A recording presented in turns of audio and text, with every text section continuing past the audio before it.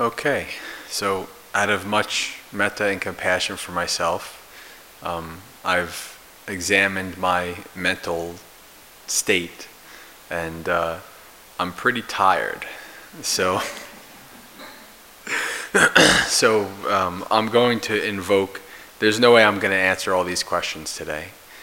In the past, we kind of have this battle. There's always more questions than time. And there's this battle of people who want to have time to meditate or the people who want to have 2 hours of Q&A. So I always go with except for this retreat. This has been interesting because Bhante Sila let it go, so I figured I'd let it go too. But I usually side on the side of the people who want to meditate. And since we have way more questions than I'm going to fit in an hour, I'll just go through the questions. I'll be a little bit more selective of the questions that we can answer, and then we'll end. I have two things regarding questions. The first is the answer to all your questions is the practice will answer your questions for you. That's the first thing. And also, if I don't get to your question and it's something that's really burning, you can ask one of us at the end of the retreat, or you can email one of us, like Bhante Sila, myself. All that information will be on the board. So you can always, ask it later if it doesn't get asked here.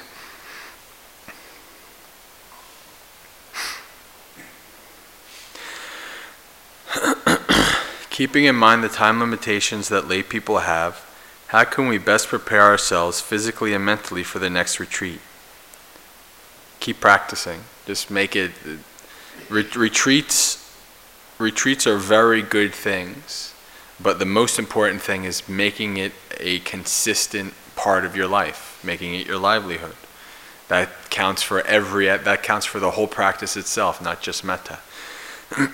And when you do that, then you build that up. So when you go to a retreat, no matter how long, a retreat is always going to be tougher. It's always going to be longer, harder. It's a test in many ways, right? Because most people don't meditate more than an hour a day. And I know I didn't. When I was in lay life, I would meditate pretty much about 45 to an hour in the morning. I was always too tired at night, so the morning was my time to meditate. And so you're going from an hour or maybe more to 6 hours, right? And so you have, everything that sitting down on a cushion ramps up when you do it longer. So I would also recommend lots of ab exercises. It's a joke, but it's also not, because really, if you're in the correct posture, what's keeping you up are your abs. Like what I've noticed is that, especially off long periods of time, what will happen is, if I'm keeping the correct posture, about day 3 or 4, my abs literally can't keep my upper body up anymore. They just start going like this, because they're out of whatever, they're not strong enough to do it. So, doing yoga and things like that, keeping up physically, and also during the retreat. So mentally, I think the important thing is you go into a retreat knowing that it's going to be hard. It's going to be hard. It's going to be brutal. It's going to test you, right? You're going to see the I don't want to part of your mind a lot more than normal. I don't want to sit here. I want to go outside, or I want to go back to my room. All of these things. And so part of being in a retreat is learning to work against that too. Learning to say, okay, no, I'm here, I'm going to meditate. So, in the beginning, it's very important to err on the side of having compassion for yourself and kindness for yourself in your practice. But after a time, you get to understand and you get to become wiser. There's times where you're going to have to push yourself. And there's times when you have to let yourself rest, and times when you have to let yourself, you can let yourself off the hook a little bit. But then there's times you have to push yourself.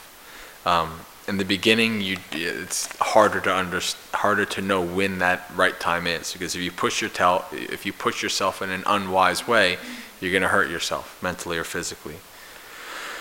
How can journaling enhance our practice? Journaling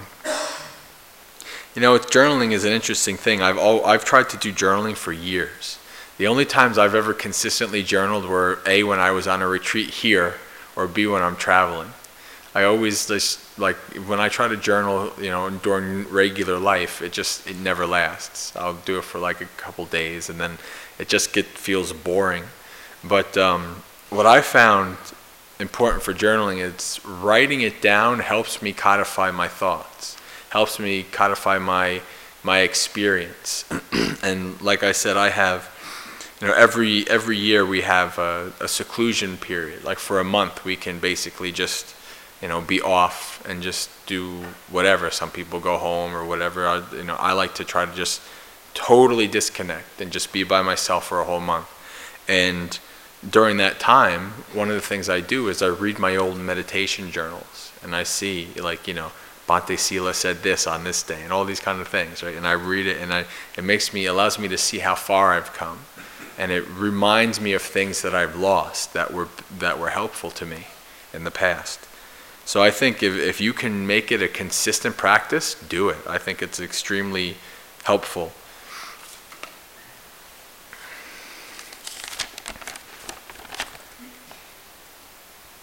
Bhante, what are your thoughts on being a vegetarian? I'm not and feel really bad. I also know friends who are vegetarian but treat their pet at home badly. I'm a little confused. Please explain. My thoughts on being vegetarian match the Buddha's thoughts on being vegetarian. I leave it up to each individual person to decide that. I'm not necessarily for or against it. I wasn't a vegetarian, before I became a monk. Now that I live here, I'm vegetarian. But wherever I go is what I eat. People ask me, do you have any special things? I have a few special things because of my weight loss surgery. But in general, I just say, whatever you eat is what I'll eat. So I'll eat meat, I'll eat vegan, vegetarian, eating gluten-free. I've eaten gluten-free many times. I had a coworker who I worked very close with who was celiac. So every time we were out, she had to bring her own food and things like that. And then I would try the gluten-free. It's like, oh, it's not too bad. So I've pretty much had everything. I'm not too worried per se. I'm not too attached to what I eat in that regard. But that's up to you. So I would say that if you feel it's part of your practice, if you feel that it would be beneficial to your practice, then do it. What I would really be wary of is the tendency where anybody who kind of does something like this, that you can fall into the whole moral superiority trap. Like, I'm a vegetarian, how can people who aren't vegetarians be Buddhists and all these kind of things? Watch your mind with regard to that. Right? Just worry about your own practice and your own, what you do.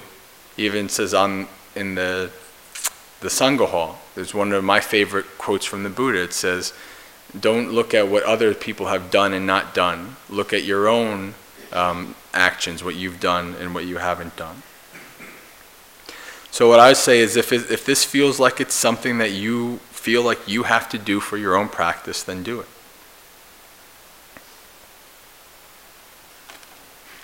Vegetarianism was as divisive almost 3,000 years ago as it is today.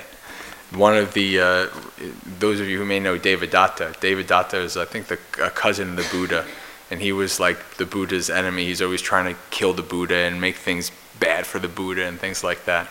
And he tried to cause a schism in the Sangha by getting the Buddha to force the monks to follow 13 ascetic rules, one of which was vegetarianism.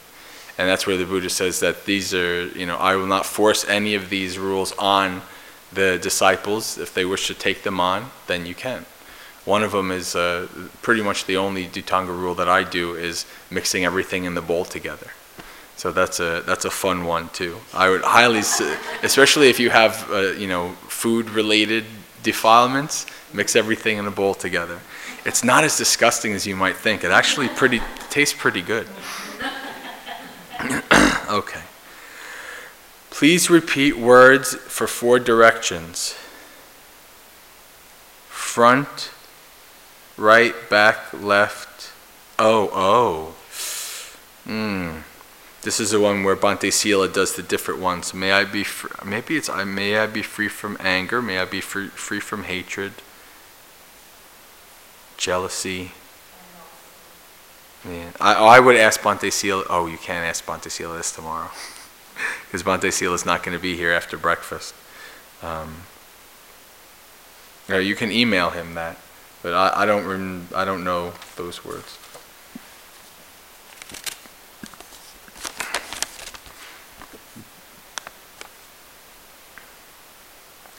Bhante, I have intentionally killed conscious beings before. Am I doomed? Welcome to samsara. See, this is the thing. People don't. They have a hard time thinking outside of this one life, right? If samsara and the rebirth and all that stuff is actually true, then you can understand that, well, you've been Hitler in a past life, you've been Mother Teresa in a past life, you've done the most evil things, you've done the best things. The Buddha says that,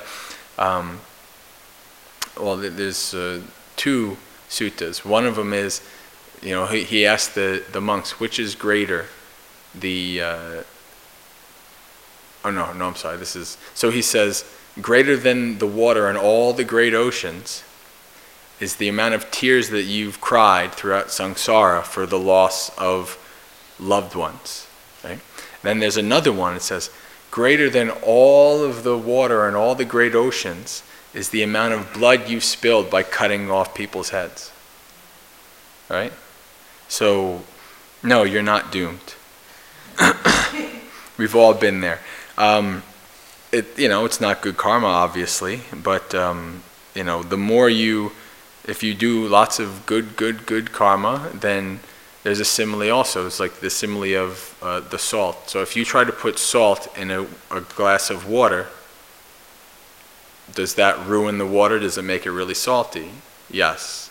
But if you try to put salt in the Ganges, does that make the Ganges salty? No. It's because of the volume of water. So the more good deeds you do, the more you are less likely to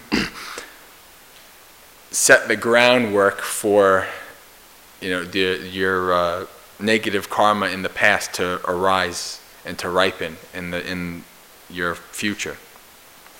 And also, of course, there's one of my favorite suttas, one of my favorite people, Angulimala. Angulimala is the Buddhist serial killer. So the story goes, there's a couple different versions of the story. But basically Angulimala means this. Anguli means finger.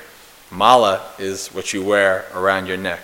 So he had a garland of fingers. Each time he killed a person, he took their finger.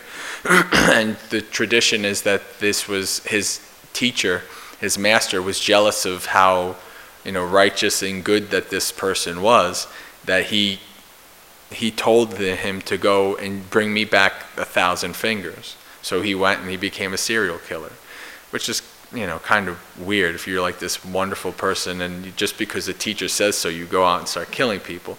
But anyway, so the story is he finally meets the Buddha. And there's this funny thing where supposedly Angulimala is trying to chase the Buddha, but he's it's almost like he's running in place, he can't move. And he tells the Buddha to stop. And the Buddha turns around to him and says, Angulimala, I have stopped, you stop. What he was talking about, he has stopped samsara, he has stopped greed, hatred, and delusion, he stopped all of that. And so he basically convinced Angulimala to stop. Angulimala became an arahant, became a monk, and then became an arahant.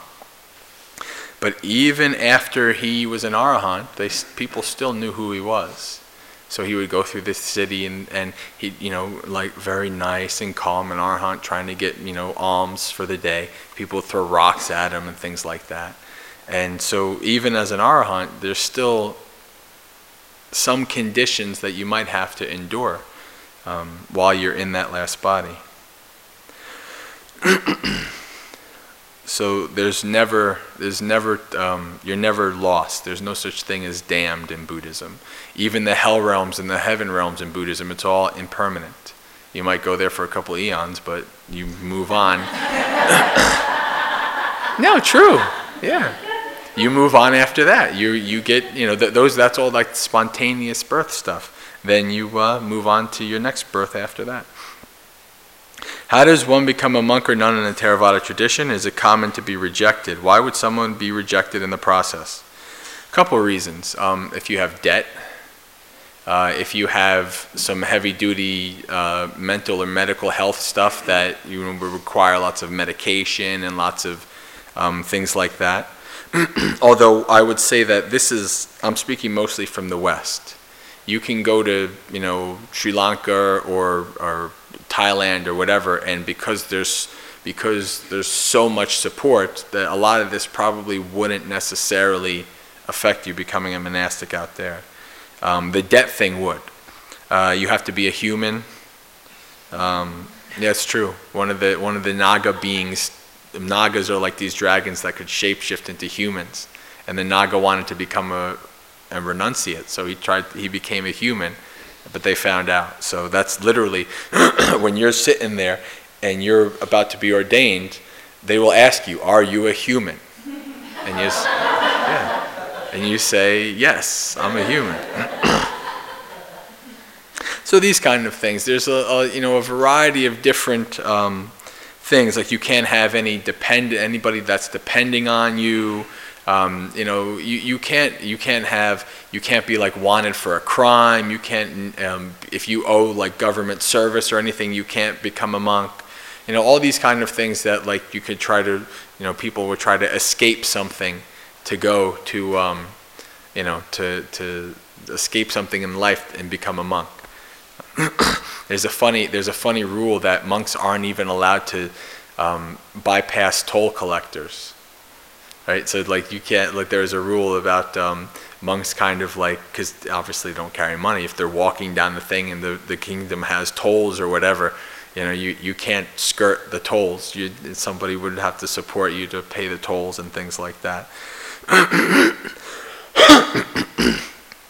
So in terms of ordination, if you wanted to, you could pretty much get off the plane in Thailand and become a monastic by the end of the day.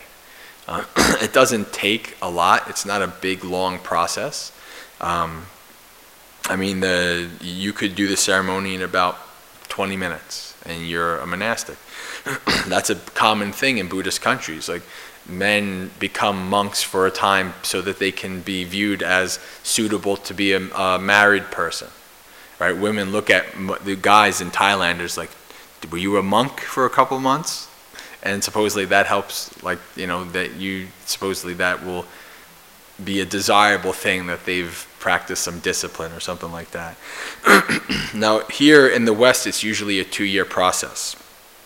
And it usually starts out with you going and living in a place for like 6 months.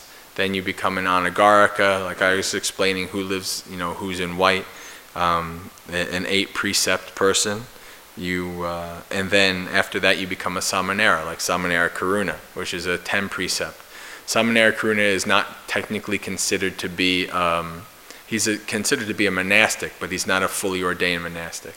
Like technically you don't call Samaneras Bhantes, but it's just normal, and because he looks like us, everybody just calls us, Bhantes. So that's the difference. See, the Samanera doesn't follow the full Patimokkha, the full 227 rules, and then after that you become a bhikkhu, and so it takes about 2 years. The first step is to find a place that's willing to ordain you and really kind of try to become known in this place. This is what I did here, and that was the advice that when I would ask monks. That's what they would say. Find a place that, that you can go to often in your lay life, and they get to know you. Like I took the 8 lifetime precepts, and I got my name, and then they called me by my name and all the time, and so that's how they got to know me. And then when I came to live here and put my application in, I didn't even need the references because they knew me for 3 years, right? So, are seeing lights and other visual hallucinations an absolute prerequisite for deeper levels of concentration, or do they never appear for some people?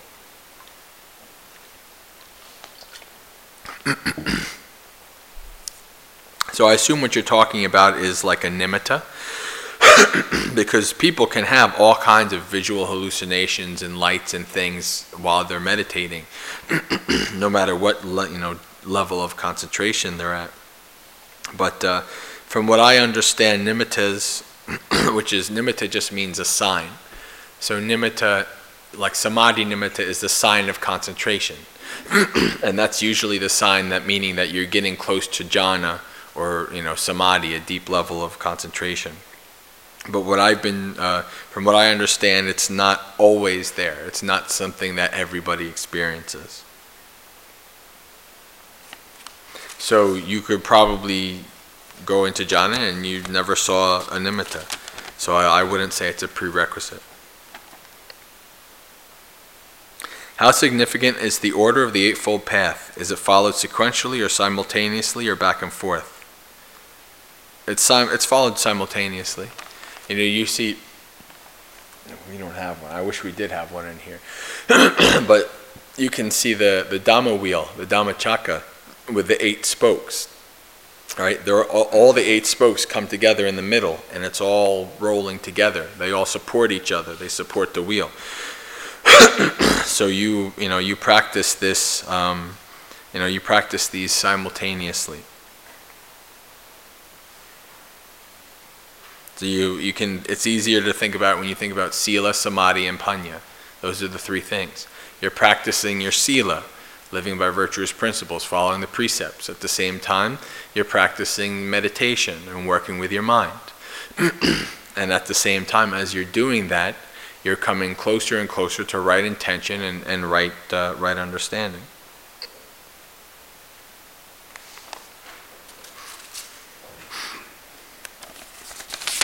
Usually in the suttas it does say right view is essentially the forerunner. Right view is kind of like right view, right mindfulness, and right effort are the ones that are considered to be the most important per se. So I would say you probably have to have even a little bit of right view to even want to start doing the Noble Eightfold Path. But the culmination of right view is seeing the Four Noble Truths with your own experience.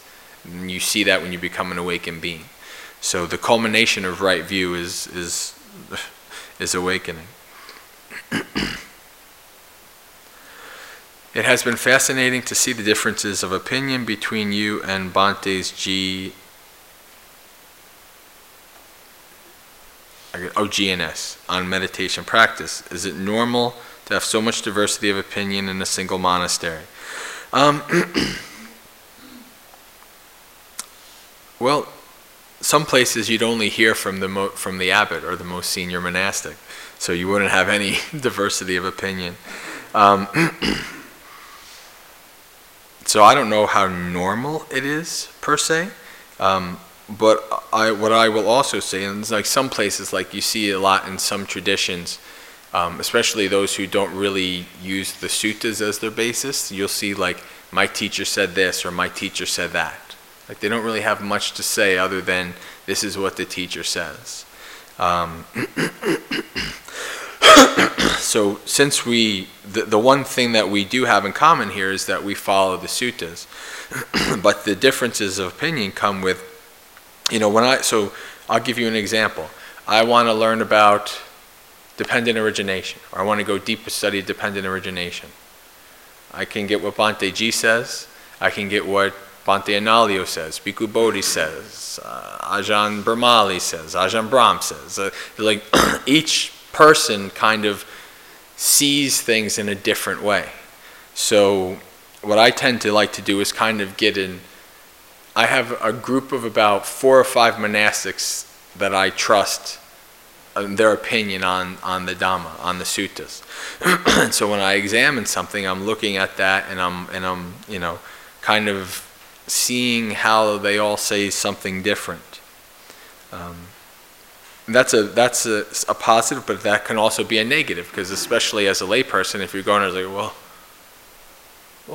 Thanissaro Bhikkhu says this, Bhante Ji says this. How am I supposed to know? So the only way that you can really know is by putting it into practice and seeing it work in your own experience.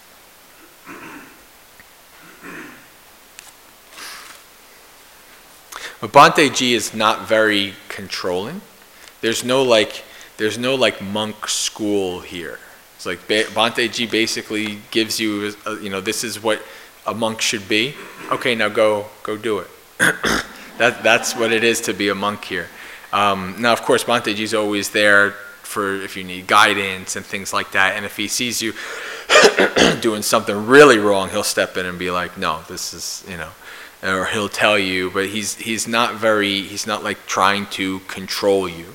It's not that kind of place here. I understand impermanence and unsatisfactory. Could you please explain what soullessness or selflessness means? That's a long one. Let me see if I can hold that off for now.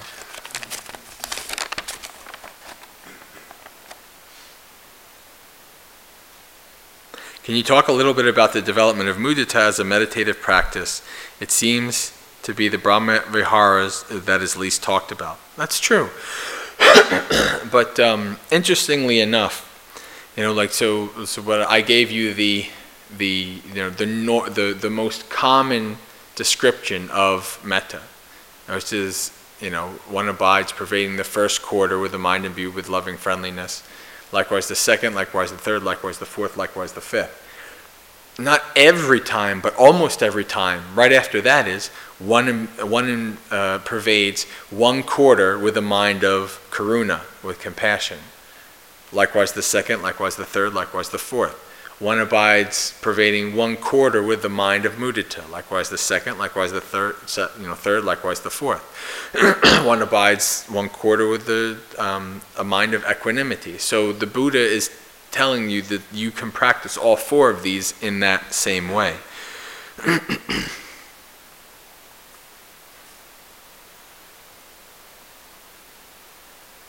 And so, actually, the wording that I gave you guys is what I developed in my own practice.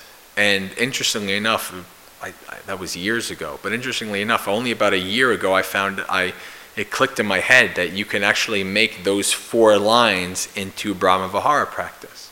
The first one is, may all of us find happiness, okay? And rejoice in the happiness of others. That's mudita. May all of us find peace and abide with an equanimous mind. May all of us live in friendship with each other, abiding with a mind of metta. So there's 1, 2, 3. And then the last one is, may all of us find release from suffering and develop compassion for the suffering of others. So even in that, if you take those 4 lines, you can make that, and sometimes that's what I will do, is you can make that into 4 Brahma Viharas, because the Buddha does, metta, in general, I would say metta gets the most play, because it is probably the most used in the suttas. But the Brahma Viharas almost always, when I'm talking about practice, they go together.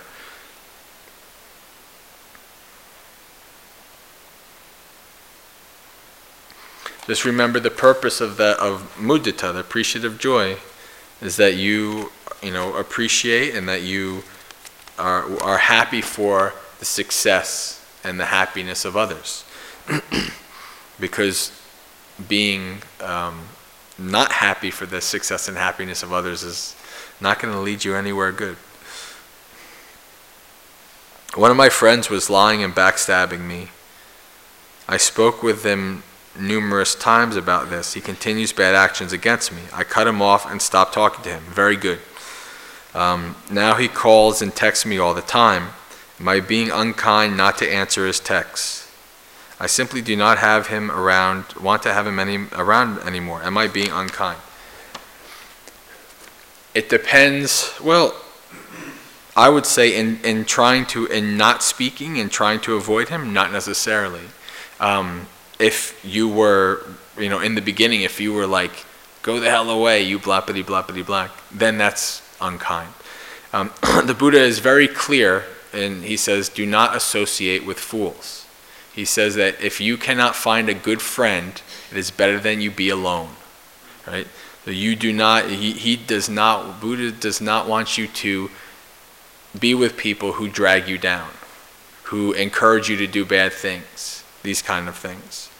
So I think that doing this, ending this relationship was a very good thing for yourself. You set a boundary, right? Setting a boundary is important. If you can't,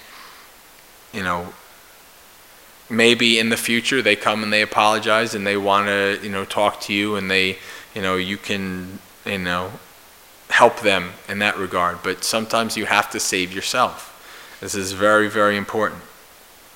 Especially at this point, he continues to, continues to try to contact you. You can probably block the calls and texts. I don't know how to do that, but no, it's just,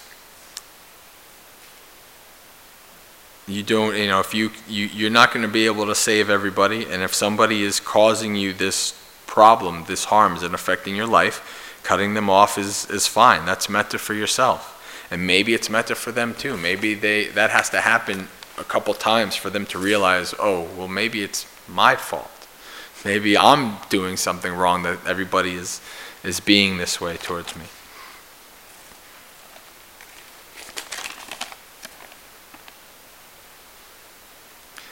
My meditation has been getting deeper and deeper each day. I now experience rushes of energy, raptures about 5 to 10 minutes after I start my meditations. After that, all becomes very quiet in my mind and body. Problem: I experience very high heat in my body during the rushes of energy. It's almost unbearable and I fear I might faint. Can the heat be avoided or channeled? That's interesting. I've never actually heard of that, other than like Tibetan monks have this, they do this thing where they generate heat. You see there's like Tibetan monks in the middle of snow generating heat and things like that. But other than that, I've never heard of this kind of thing occurring. What I would say, and what I've heard many, much more senior monks than me say in regards to this, is that this is an experience that's occurring during your meditation, and to examine it and to investigate it, and to really kind of not attach to it. Let it come and let it go. You said it's almost unbearable. Well, at that point, examine your mind. Examine what that heat or that experience is doing to your mind. What is it doing to your body? If that heat, how does that affect your mind? The general tone of your mind.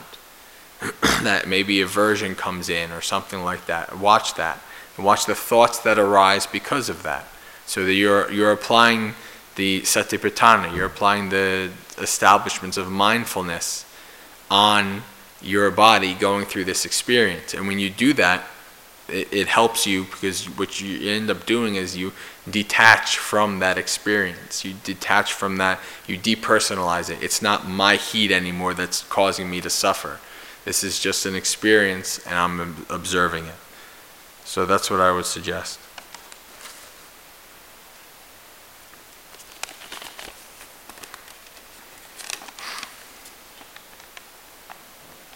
Is the belief in bodhisattvas such as Avakoleteshvara outside the Theravada, practice? Oh, okay. Is belief in bodhisattva a distraction or helpful to practicing metta?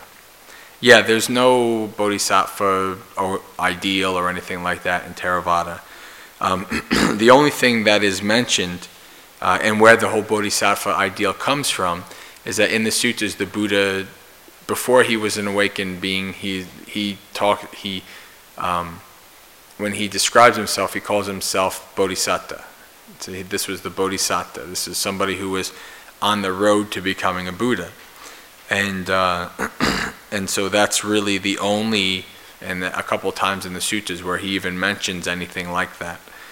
So it's not really part of the Theravada practice. It was something that was kind of really taken on with gusto with the early Mahayana adapters, and it's become part of Mahayana practice. Is belief in bodhisattva a distraction or helpful to practicing metta? One of the things that I tend to avoid when it comes to a lot of the other traditions is, answering a question like this. I don't know. I know a little. Like my first retreat was actually at a Mahayana monastery, and so I had bhikshunis were teaching about the Lotus Sutra and bodhisattvas and all these things, but I don't have a lot of knowledge regarding that. So, there's a pretty good chance that anything I say relating to that could be wrong. So I don't know. I think whether it's a distraction or helpful would probably be something that you would have to see in your own experience. It might be one or the other.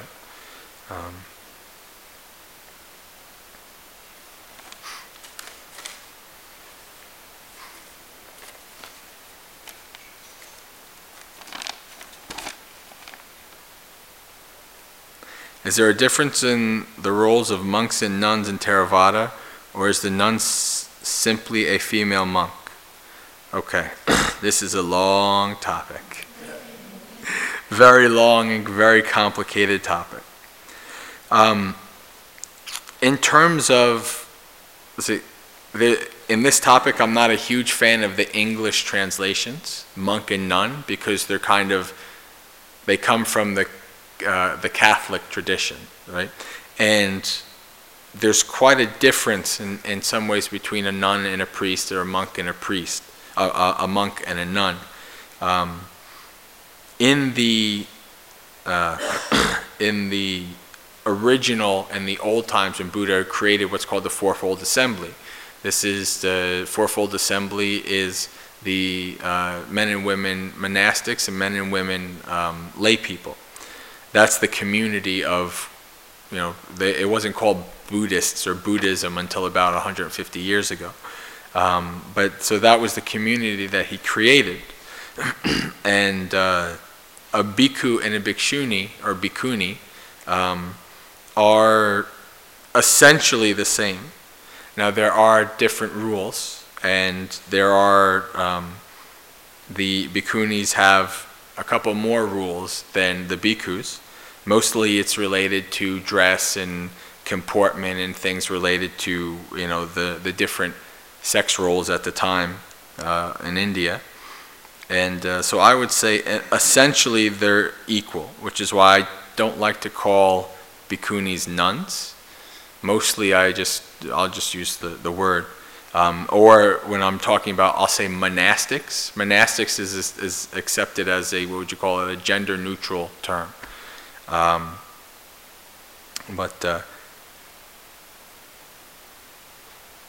Or for bhikkhunis you can say Aya. Like you call us Bhante, you can say Aya to the bhikkhunis. Now the interesting part of that is that 1,000 years ago or so, the bhikkhuni order died out. A little while before that, actually, almost the whole monastic order died out.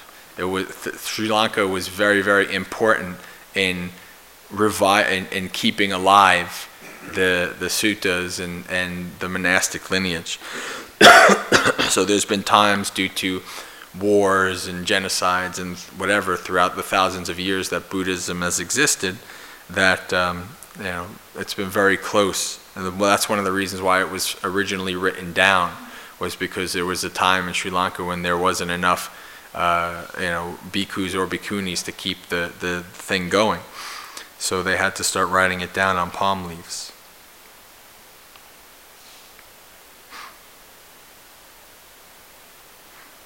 When I listen to your talks, I get a great sense of soothing honesty, and your delivery is so humble and light-hearted. Oh, this is not a question. Okay. Oh, here's the question. While meditating, what is a good suggestion for contemplating the hindrance of dullness? Oh, I would say that what you would call tinamidda, that's what Bhante was talking about, sleepiness and drowsiness, or sloth and torpor, however you describe it, that's probably one of the hardest ones. Usually what happens is in the beginning as you're meditating, or beginner meditator, the thing that's most prominent is the monkey mind, the mind chatting on and on and on. But once you get past that, that's when the real danger begins. Because this is when you fall into the abyss of sloth and torpor. And what I found to be the case is that your mind, before you get to that point in your meditation, the average person, when their mind is that quiet and calm, they're about to fall asleep. It's right before you go to bed. So now once you're sitting there and you're trying to be nice, alert, and awake and practicing meditation, you get to that point, well, your mind's like, oh, okay, it's time to go to bed. And you start gradually, slowly getting more tired. And the way I envisioned it one time is like falling into a black hole or like a whirlpool. It's like you just slowly begin to go down, and then you're asleep. And so what I try to do is try to watch, while I'm observing my mind, I try to look at the characteristics that I have observed and noticing when I'm starting that path. And the earlier I see that, the easier it is for me to apply various techniques to try to stop that. Only one time have I ever actually been right on the brink of right before I'm about to fall down, and I watched that and I was able to get out of it. Most of the time, if I'm down that point, it's already too late. I'm gonna pass out. So the Buddha actually there's a funny story of Mahamoggallana. Let's see, I think that's Mahamoggallana. Or it could be that one. One's Sariputta, one's Mahamoggallana. But the Mahamoggallana is one of the chief disciples of the Buddha. There's a story of him before he was an awakened being, and he was meditating, and he's like, and the Buddha comes up, and the Buddha says, Mahamoggallana, are you sleeping? And he says, yes, Bhante, I'm nodding off. And so the Buddha gave him a variety of different techniques of things to try. So the first thing is to rub your eyes, or to pinch your ears really hard. Another thing is to just open your eyes for a time. Another thing is to recite a line of the suttas or something, or chanting that you've memorized out loud, or when you're in other people, you do it in your mind. Another thing is to stand up for a time if you need to, or go wash your head with some water. Another thing is to do walking meditation. And then the last thing, as I was kind of explaining about before, the very, very last resort, that basically means you failed, because nothing else worked. But the very, very last resort is to go take a nap. So actually, I took an hour nap before the Dhamma talk, and then because I was feeling tired, I tried to sleep for a half hour before this too, but I couldn't fall asleep. So taking a nap is important. So if you have, obviously with balance, you don't want to sleep too much.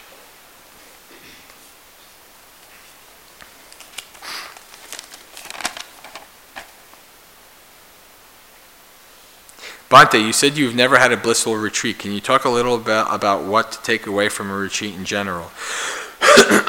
Some teachers like Ajahn Brahm really encourage pursuing blissful experiences in meditation.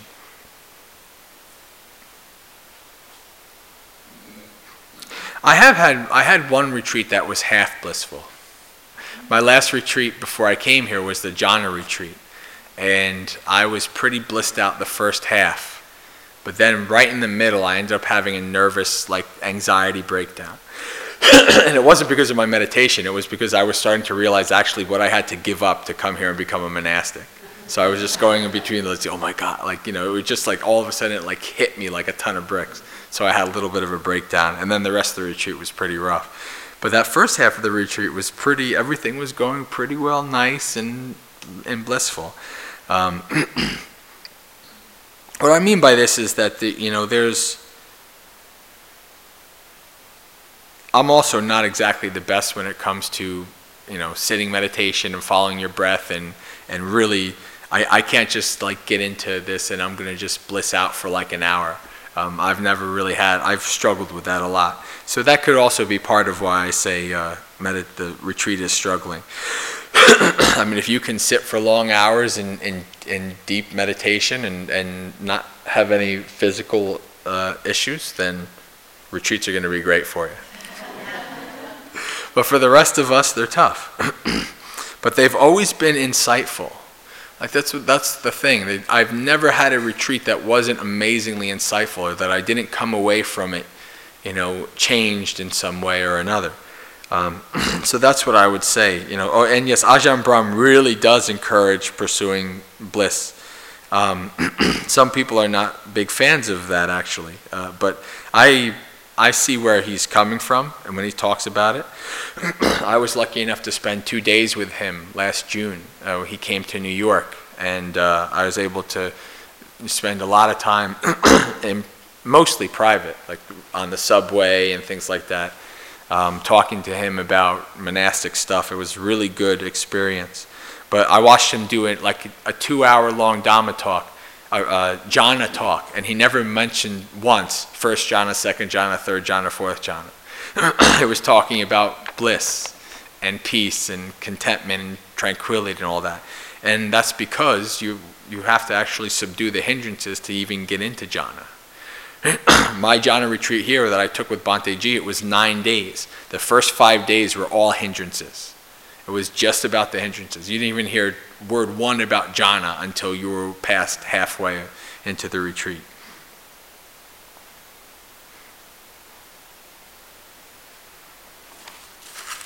It's the insight that's the most important thing to take away from the retreat. And that insight doesn't usually come easy. You have to go through the struggles and the suffering. That's why, I would say that most people who find their way to a monastery, most people who find their way to Buddhism, have had some kind of dukkha in their life, one way or the other. And most people, that's why they say the beings in the heaven realms, like most of the devas, they don't care at all about Dhamma, because they're blissing out there. There's heaven, there's like 72 dove-footed nymphs for everybody and all kinds of wacky things. Yeah, there's all kinds of, they're just like totally blissed out. Like it's all pleasure all the time. So they don't care about Dhamma. Dukkha, what the heck is that? Right, but then when they get reborn and they go down, they're like, oh, okay, dukkha. I've been catching and releasing the ants in my home until I learned that they were carpenter ants. They may be eating my home. I believe the Buddha would say I still shouldn't kill them, but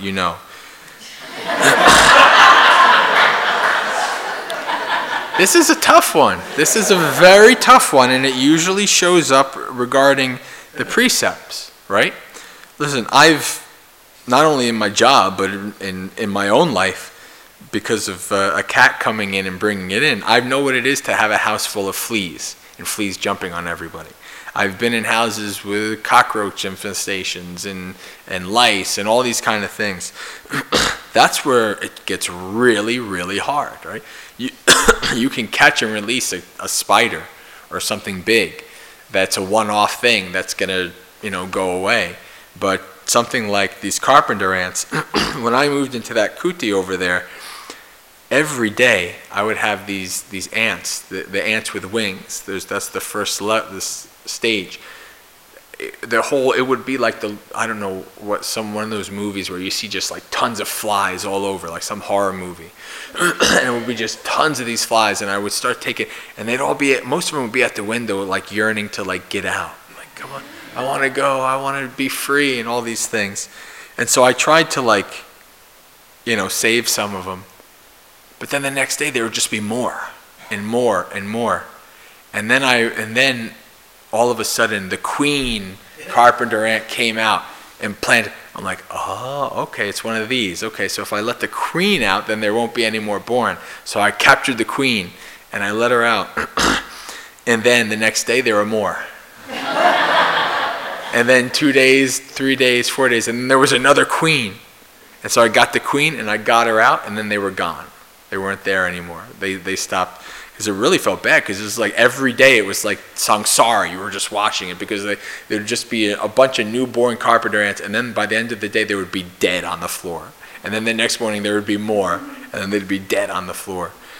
So it's really, it's very, very hard, especially you have a house and you have children to protect and all these kind of things. It's very hard to try to balance the not killing with, okay, we can't live with a house full of lice and bed bugs and things. And, I can't at all encourage any kind of killing as a Buddhist monk. But the precepts are never black and white. It's all gray. And when you have responsibilities that you take on in your life, you're also taking on karma. You're also taking on, I don't have a family to protect, so I won't have to worry about that. Now I might have to protect the monastery in some way or something like that. But, each time, you can never be perfect either, right? If you end up, there's no, as far as I know, there's no non-lethal way to rid your house of fleas and, little things like that. And ants, the way you do the ants is really try to, like what we do here is like anything like candies or sugars or whatever, we really try to put it in like containers, closed containers, avoid spills and all that kind of stuff. If you can do the best that you can to do so, to avoid hurting the animals, then you have to make a choice,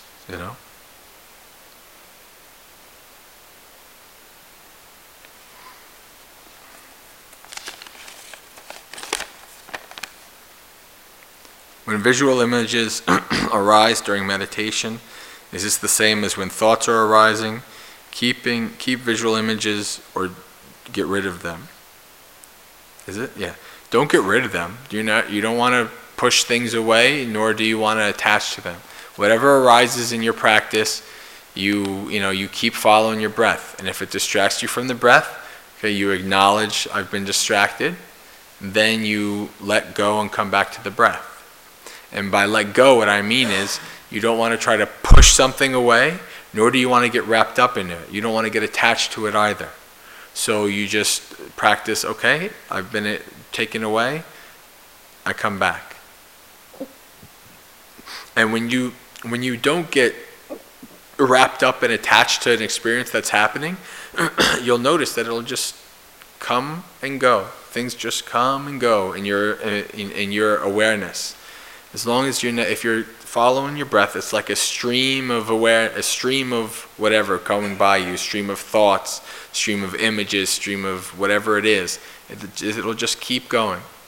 And you're just totally focused and totally content to just be with your breath, and it doesn't distract you anymore. So you don't want to push it away, nor do you want to get attached to it. Acknowledge and then return.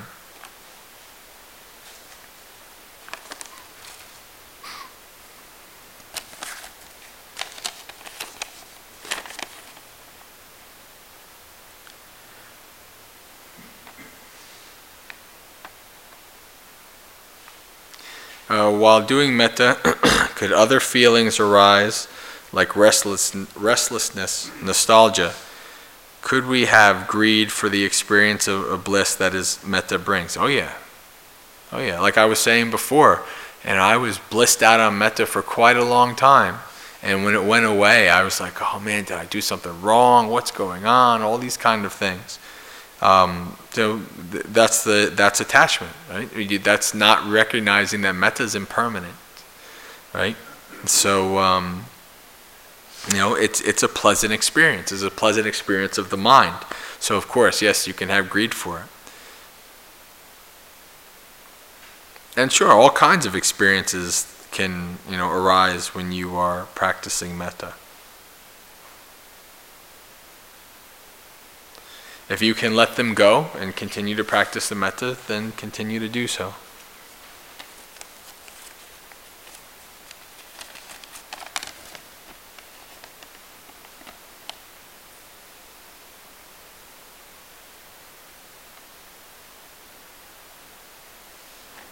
No question there.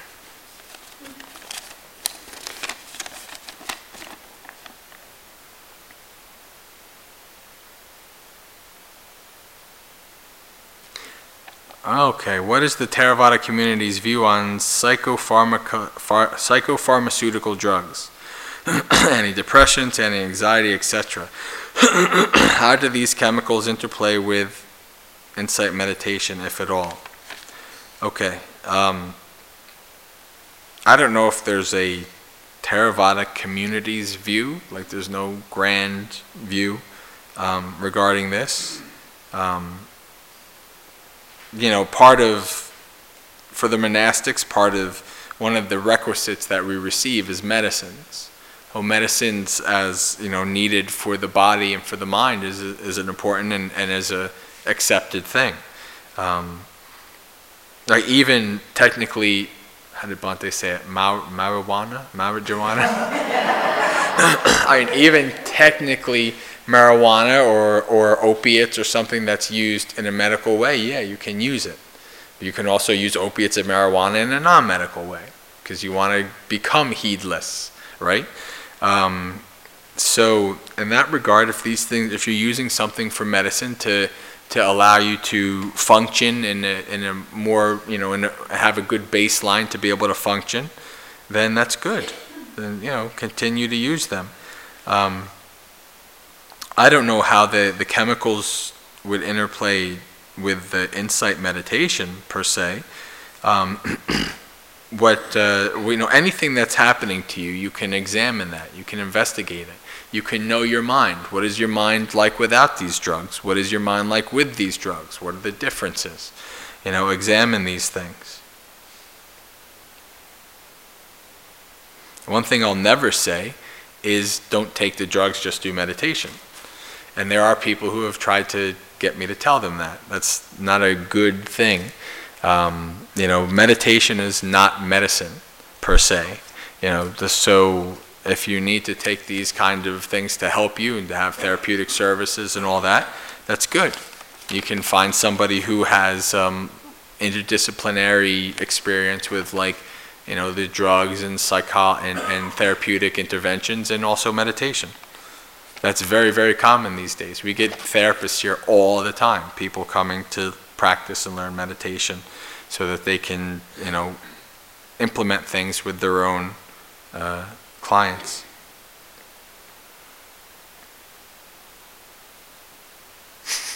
Okay, I wouldn't read this, but this is perfect, so I have to read this.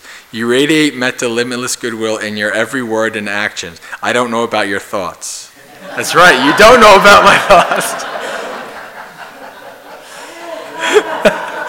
Yes, no, just there's plenty of non-metta in my thoughts too, for sure, yeah.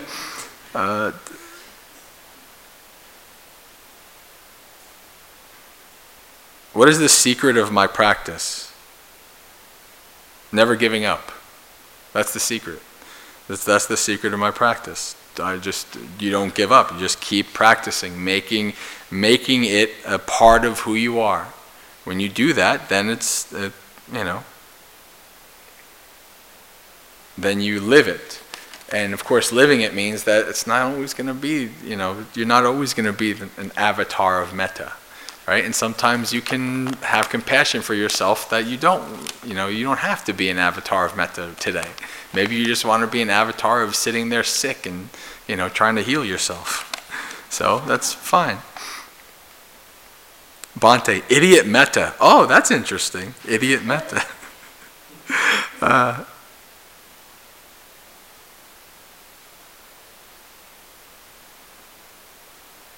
Okay. I went for a short walk after your break in the forest, and I saw two beautiful birds. Those two birds suddenly had a fight or a flirt date. One of the birds did not want to play, and the other bird continued to follow. I stood there and set metta to all birds around, and bugs too. Good job. It worked, Bhante. The other bird stopped and walked across the other side of the road. I'm amazed. I don't know what to say about that. Hey. Either you stop them from fighting, or you stop them from procreating.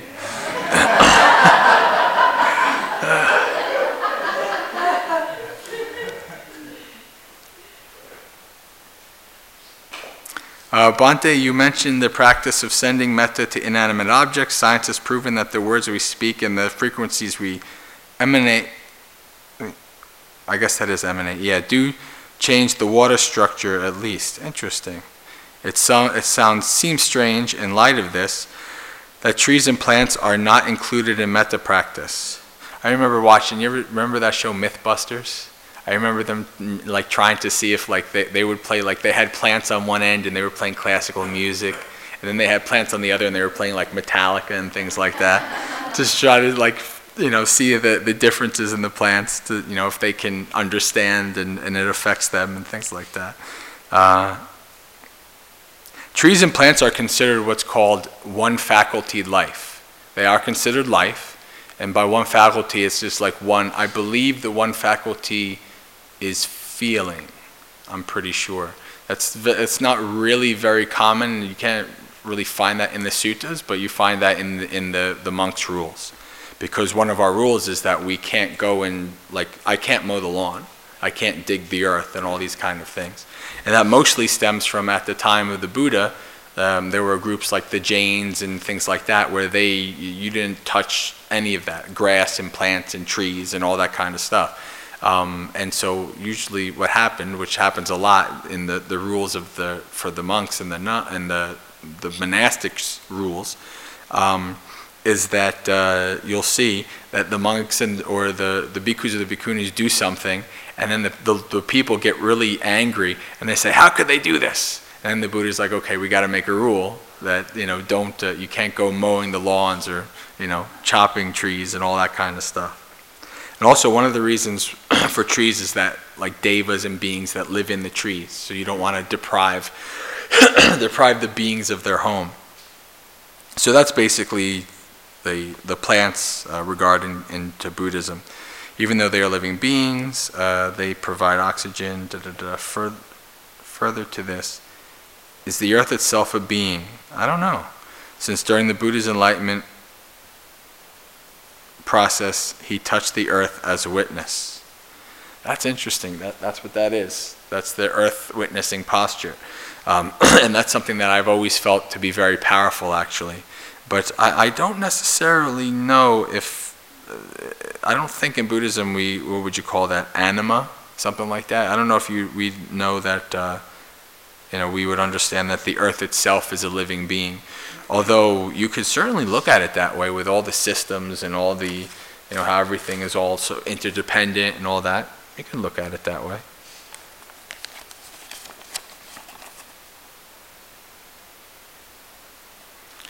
Bhante asked, yesterday mentioned clinging to immaterial world and material world. Can you elaborate on immaterial world? What are, and so immaterial world is like the stuff like the Deva realms, the Brahma realms, the Hell realms. That's all immaterial. There's even a way that you can be reborn where it's just simply mind. You're just this like mind floating somewhere for like 80,000 eons and things like that. It's quite interesting. That's if you practice like the infinity of nothingness, infinity of infinite consciousness, all that kind of stuff, you practice those, then that's the possibility of something that you can be reborn as.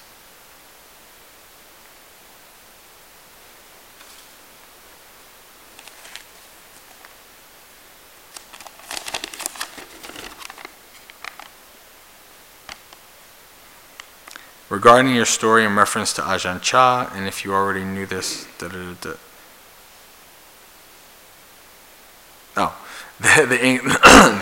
biography of Ajahn Chah, yes, that's available. I have it in PDF. And yes, Jayasara, Ajahn Jayasara and I share the same name. Jayasara and Jayasara are the same name. It's just the declension of his is the nominative or vocative declension. Mine's the nominative declension. He's also been a monk as long. I'm 40, and he's been a monk a year longer than I've been alive. So he's been a monk for a long time. Yeah.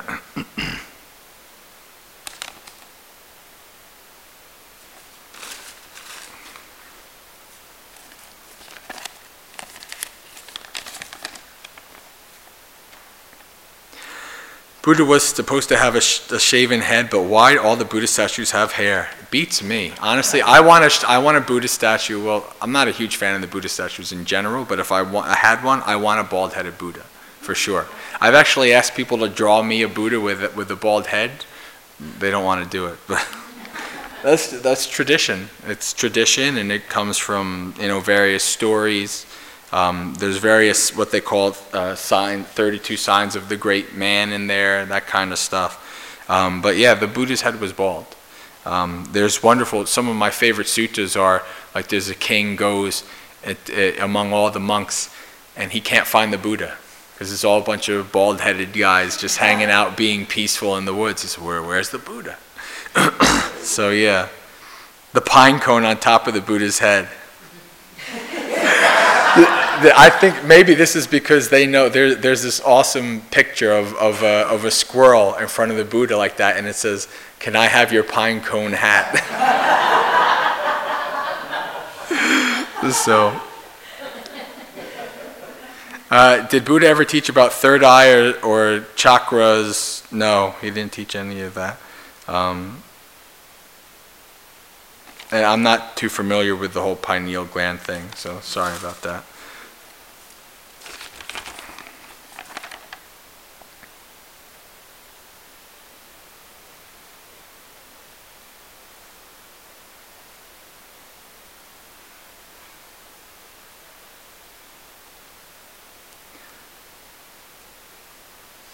Much of what you have said, springing from metta practice, affirms how we can serve others and serve the good in the world, society.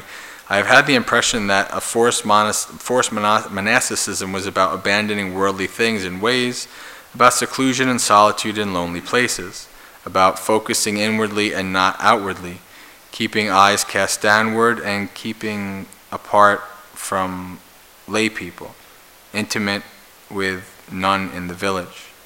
There seems to be a tone of not being friendly, not saying thank you on alms rounds, etc.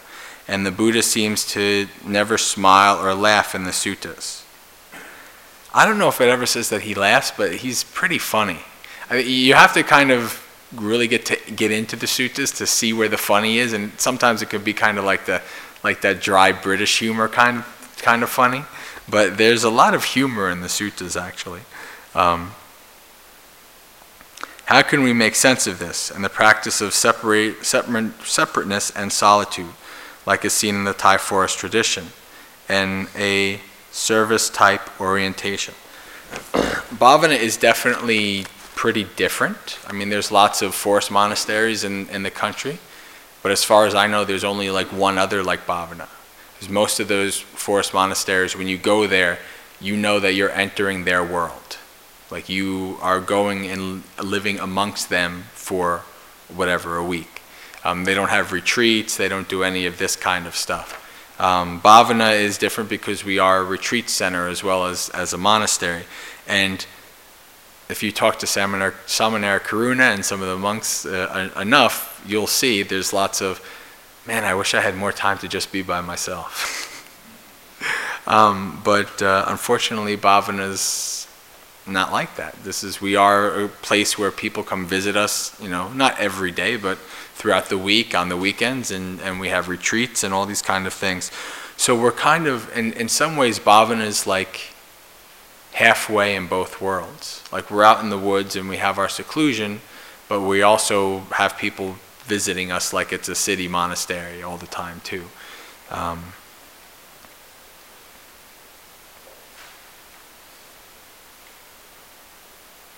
But one thing I will say though is that there's a pretty big misconception in terms of monastic seclusion. Like you'll see it, mostly you'll see it in like Tibetan Buddhism and Mahayana and Zen. You'll see like this person has been living as a hermit for 40 years and all these kind of things. That doesn't really exist much in Theravada. And the reason being is because that's not how the Buddha set it up initially for monks to be. The Buddha, I told you already about the fourfold assembly. The Buddha set it up so that even the most ascetic, people-hating, forest-loving monk had to once a day go into a village and present his bowl and accept food from people and also teach Dhamma.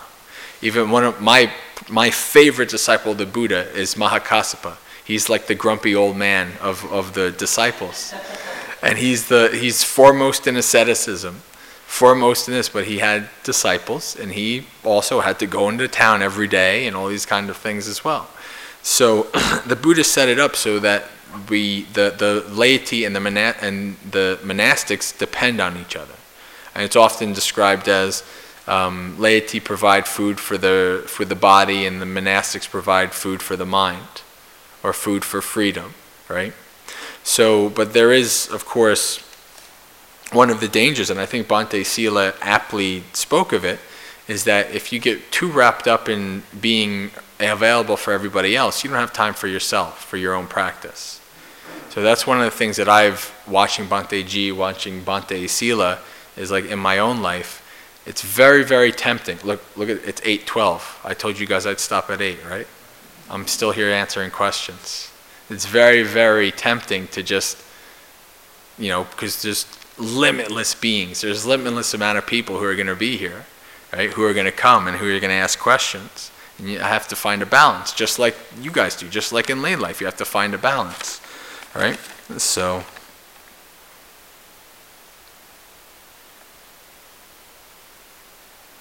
Oh, that's a thank you. Well, since I'm at the end almost, I might as well finish.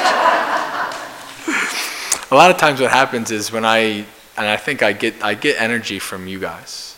I get energy from people, which is the opposite of when I'm meditating. When I'm meditating, I like to meditate alone. I only meditate, I haven't had the chance to meditate much at all this retreat, unfortunately. But when I usually meditate, I like to meditate by myself in the woods. I don't get like some people say they get this like energy of meditating with other people. I don't really get that. But as a monk here, I have to be, like a role model, and I have to, we have to be up here being kind of like an encouragement for you guys to meditate. And I apologize that you've barely had any encouragement to meditate this retreat. I really apologize for that. I feel bad for that. But if a cancer patient is asking to assist in medical suicide and be released from suffering, is this killing too? Yes. Yeah. Somebody asked Bhante Sila about abortion. Well, in the monks' rules, under the the third rule, is not to kill human beings.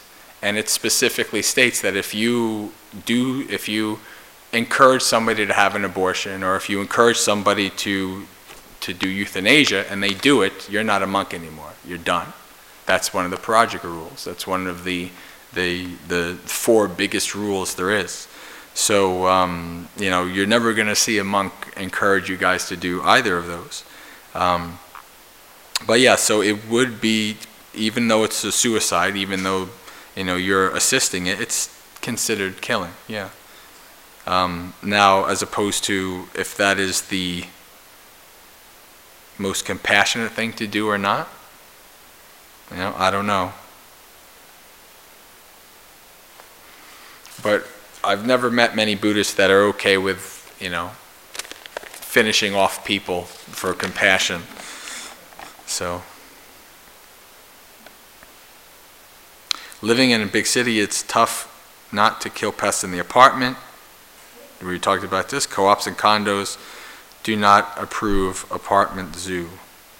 That's also tough because you could have a wonderful, clean apartment and everybody else around you is all dirty and they got cockroaches and all these kind of things. I remember I had a client like that they lived in a place where it was just houses, packed in, right? There was no space. And, they would always try to clean, but the cockroaches would come in through the wall from the other ones and things like that. So,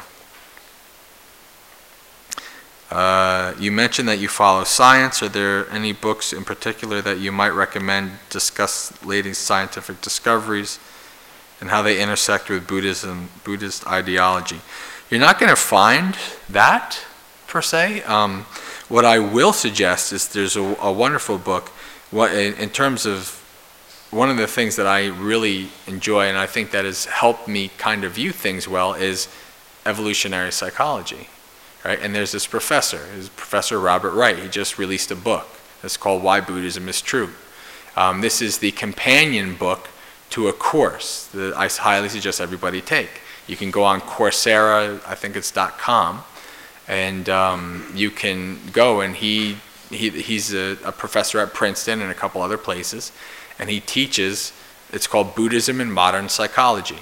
I took it 2013, 2012. It's free. It's online. You can just go, and it's wonderful. It's an amazing kind of blend of Buddhism and psychology, and he delves into like our ancient ancestry and why our minds do things the way they do. Like, for instance, you're walking down a path and you see something coiled in the road, in the path, and instantly you think it's a snake, right? But then you put a flashlight on and, okay, it's a rope. Well, evolutionarily, evolution and natural selection wants you to survive. It doesn't care if you think what it is. It's always going to be a snake so you can survive, right? So you can see that, and then that really helps you understand why this human being does what it does, that it has the drives that it has, why that natural selection has bred you not for happiness at all. It doesn't care that you're happy. It just cares that you survive long enough to procreate. So it's really fascinating. So I highly suggest checking out that book, Why Buddhism is True.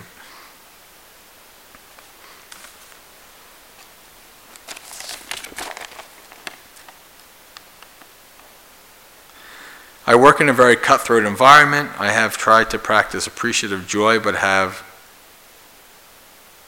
looks like jailed, but I think it's failed. I have failed many times. I guess because it's not very sincere. They are just words. Please advise how to succeed at this practice when you are also trying to succeed in competition, when competition is fierce. Yeah, that's a tough situation, but what I would say is this. Because we can get too wrapped up in all the other people and what they're doing, all right? And they feel, even I if Karuna is like, I'm working on an essay, I feel bad, like, oh man, maybe I should be working on an essay, like these kind of things, right? So it's just like that mindset that's like, you don't want to get left back, or you want to get the best, or this is, what I would suggest is this. What I would suggest is, don't compare yourself, don't look at the other people per se. Look at yourself from yesterday and work on yourself. Just say, okay, how can I be better at this job? What can I do? That doesn't involve backstabbing my coworkers or trying to undermine my coworkers with my boss or anything like that. Because people are going to do that, right? People are going to use, when it comes to competition, if it's allowed, they're going to use whatever way possible that they can do. And so what I'm suggesting is, you might not end up being the top in the company. You might not end up being having the most money. But if you do this in a more moral way, looking at trying to improve yourself and being better than you were yesterday, then at the very least, you don't have to, you can maintain that peace of mind, and then that can be very easy. You don't even have to have mudita for these people. Then you can have compassion for them because they're really going at it and they're killing themselves and they're doing unskillful things and hurting other people and all that. Then you have compassion for them. So just don't let it turn into you feeling that you're better than them either. That's always a danger. Always a danger. How do you become a Buddhist monk? I spoke about that already.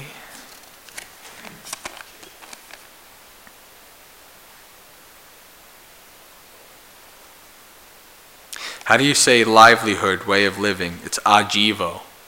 Jiva is related to living, so it's ajivo. A-J-I-V-O.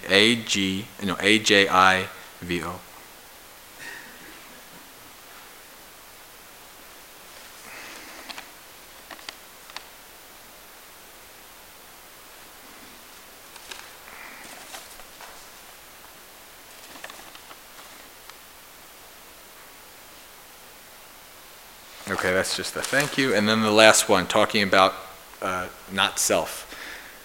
You got a couple hours? So it's this is one of those things that I have to premise by saying you can think about it all the time. It's not going to help you. It's going to drive you nuts.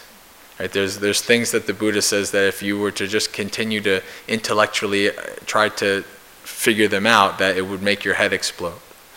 So anatta, or not self, is one of those. And it's one of those things that you have to see within your own experience. So the three characteristics of existence. The first thing is, usually it's translated as impermanence, but I like the other translation, which is called not stable or unstable. So everything is unstable. There's not one thing that you can hold on to and grasp and that you can have a refuge with and depend on in life. Your spouse, your body, your car, whatever it is, it will change, it will break down, it will go away. So that's impermanence. And when we do attach to something that's impermanent, and we do expect it to be that rock for us, and it falls through our fingers and it changes, we've created our own suffering. So that's dukkha. And so whatever is impermanent and unsatisfactory, or dukkha, the Buddha also says can't be yourself. It can't be, because you having some kind of permanent soul or permanent self assumes some kind of mastery over it. And the Buddha says, can you say, to this body or to this self, don't grow old, don't get sick, So you can do things like you can move your body and you can do all kinds of things like that, but you can't tell your body, don't get old, don't get sick, don't die. Right? You have limited ability, limited power to control that. And so to the Buddha, that's something that you can't possibly take as some kind of permanent, stable self or permanent, stable soul. The terms are also important to understand. Usually anything that has an A in front of it is what's called the negative. So anatta is or anatta. So atta is the Pali version of what you would call the Atman in Sanskrit.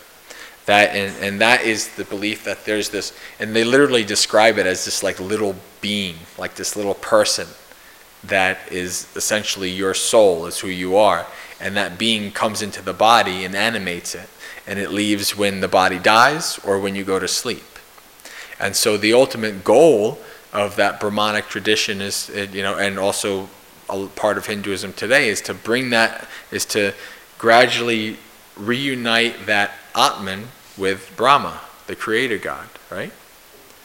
So the Buddha comes in and he says, oh, you're talking about Atman or Atta? Well, let me tell you, Anatta. There is no permanent soul. There's no permanent self. There's nothing there. So he comes in and basically tells the people at the time, he flips it around. And he says, there's nothing that you can see. There's nothing that you can look at. What can you see in your own experience that you can say is self?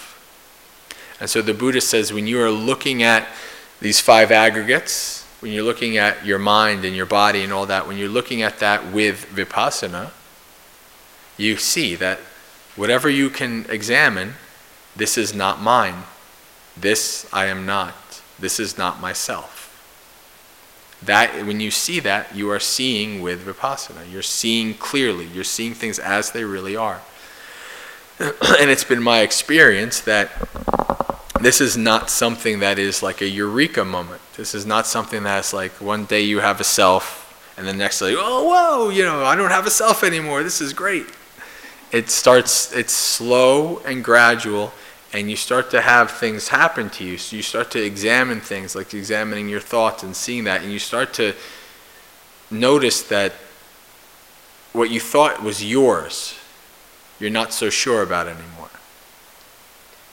And then when you start to realize, once you start doing that, that starts happening, that thought arises, and you're like, I don't have to accept this thought anymore. In the past, I just would have went on autopilot. I would have just went with it. It's me. It's just a thought. It's just arising.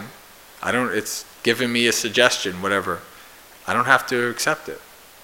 And so that's the beginning of understanding that you can't find this permanent self. You can't find this, looking at it and saying, oh, this is mine. This is me, And so you start to have those experiences, and I hesitate to use this word for lack of a better one, especially because this word is also used to describe a mental condition as well, and that's depersonalization. It's like you literally you depersonalize from your experience. This body is not mine. Right? These thoughts that arise are not mine. And I was like, I don't want to. I want to take care of this body because this body allows me to, to practice the Dhamma. But I don't need to indulge in it, or I don't need to, these kind of things. So that's what not self is. It's beginning the process of seeing that there is no permanent CEO. As a matter of fact, if you get into modern psychology and evolutionary psychology, you'll start to see the modular view of the mind, which the modular view of the mind is a type of is something that's gaining ground in psychology, and basically it says that there's no CEO. It's just modules. It's just different parts of the mind that are kind of vying for your attention at different times. There's no controller of that. And to be honest with you, at least in my experience, I've found that to be pretty accurate. And again, I'm not an advanced being, and I can't say that I fully understand or I fully abide in anatta all the time. Believe me, that's not the case. But in my experience, that's kind of been how it is. Like, there's 2 words that are great. One is manyamano, and the other is papancha. Manyamano is the word for how we conceive and we create. Like we create this being. I am Bhante Jay, and I like this and I dislike that, and this is what I listen to, and all these things, and we add these attributes. It's like if you're a video gamer, it's like you're creating a character, right? So we add this and we build up. That's called papancha. That's called propagating. So we keep propagating this character.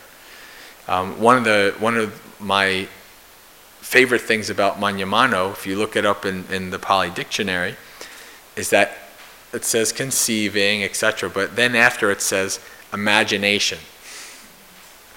So it's essentially we are imagining this permanent being that has these characteristics and these attributes. And you could probably say, well, if you're a being that's born into the world with greed, hatred, and delusion, well, that's the natural thing that you're going to assume. because you can't see things the right way, so you're just going to assume, okay, well, I have this self, and I like this self, and I like this self is strong, and this self is, can do lots of cool things, and this self is better than other selves, and all these kind of things, right? So, with that being said, I think we're going to call it a night, because it's 8:30. I think I got energy from you guys, but as soon as this is over, I'm going to crash pretty hard. That's usually what happens. It's like adrenaline. It's like you get lots of energy while you're doing it, and then after it's just whoo. All right, friends. Well, that is not quite the end of the retreat, but that's the end of Dhamma Talks and Q&As. So continue with your practice. You can take a break and come back to meditate.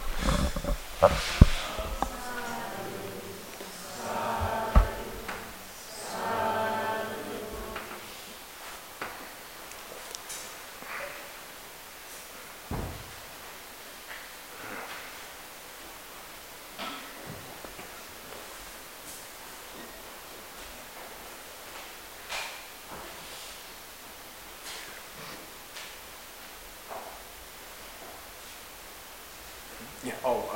Open the